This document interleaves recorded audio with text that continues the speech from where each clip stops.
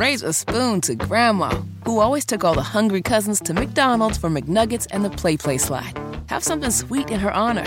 Come to McDonald's and treat yourself to the Grandma McFlurry today. Ba-da-ba-ba-ba. At participating McDonald's for a limited time. Guy, a Dutch airline company is introducing an adults-only zone on one of their flights. No kids. Take your stinking kids and go somewhere else. Adults only. And this will give 9 folks extra legroom, and they will be able to have a bunch of extra standard seats.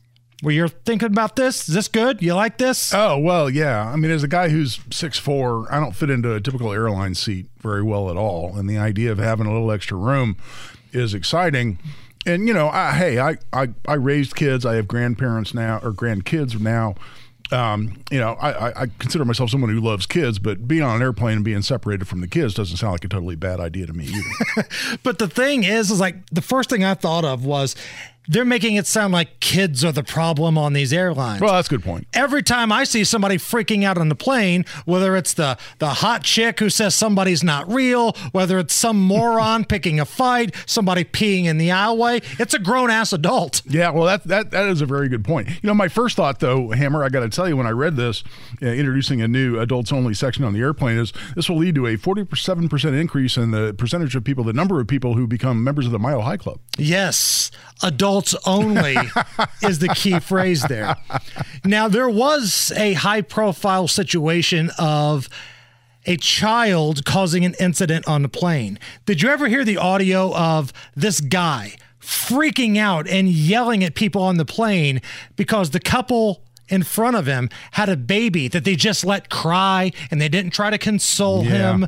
And this guy, he's so ticked off that the baby is crying.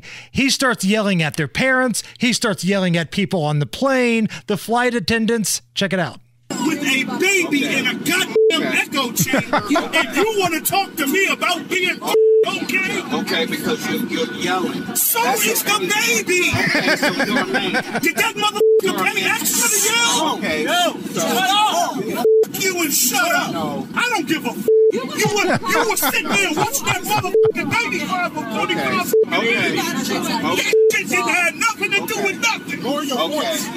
Lower that baby's voice. Okay. Could you imagine being so ticked off you're dropping F-bombs at the baby? Oh, yeah. Now, what do you think the likelihood of this guy got the lifetime travel ban? Oh, wow. It's close. It feels like you really got to earn it now. As many morons as we see, like you really got to go above and beyond to get the lifetime travel ban. And I think, you know, a lot of people empathize with the general idea that, you know, it's frustrating to have a crying baby for a long time in your immediate proximity on an airplane. But he's pretty over the top, too. Yeah, I say that's a close call. It's the Hammer and Nigel Show.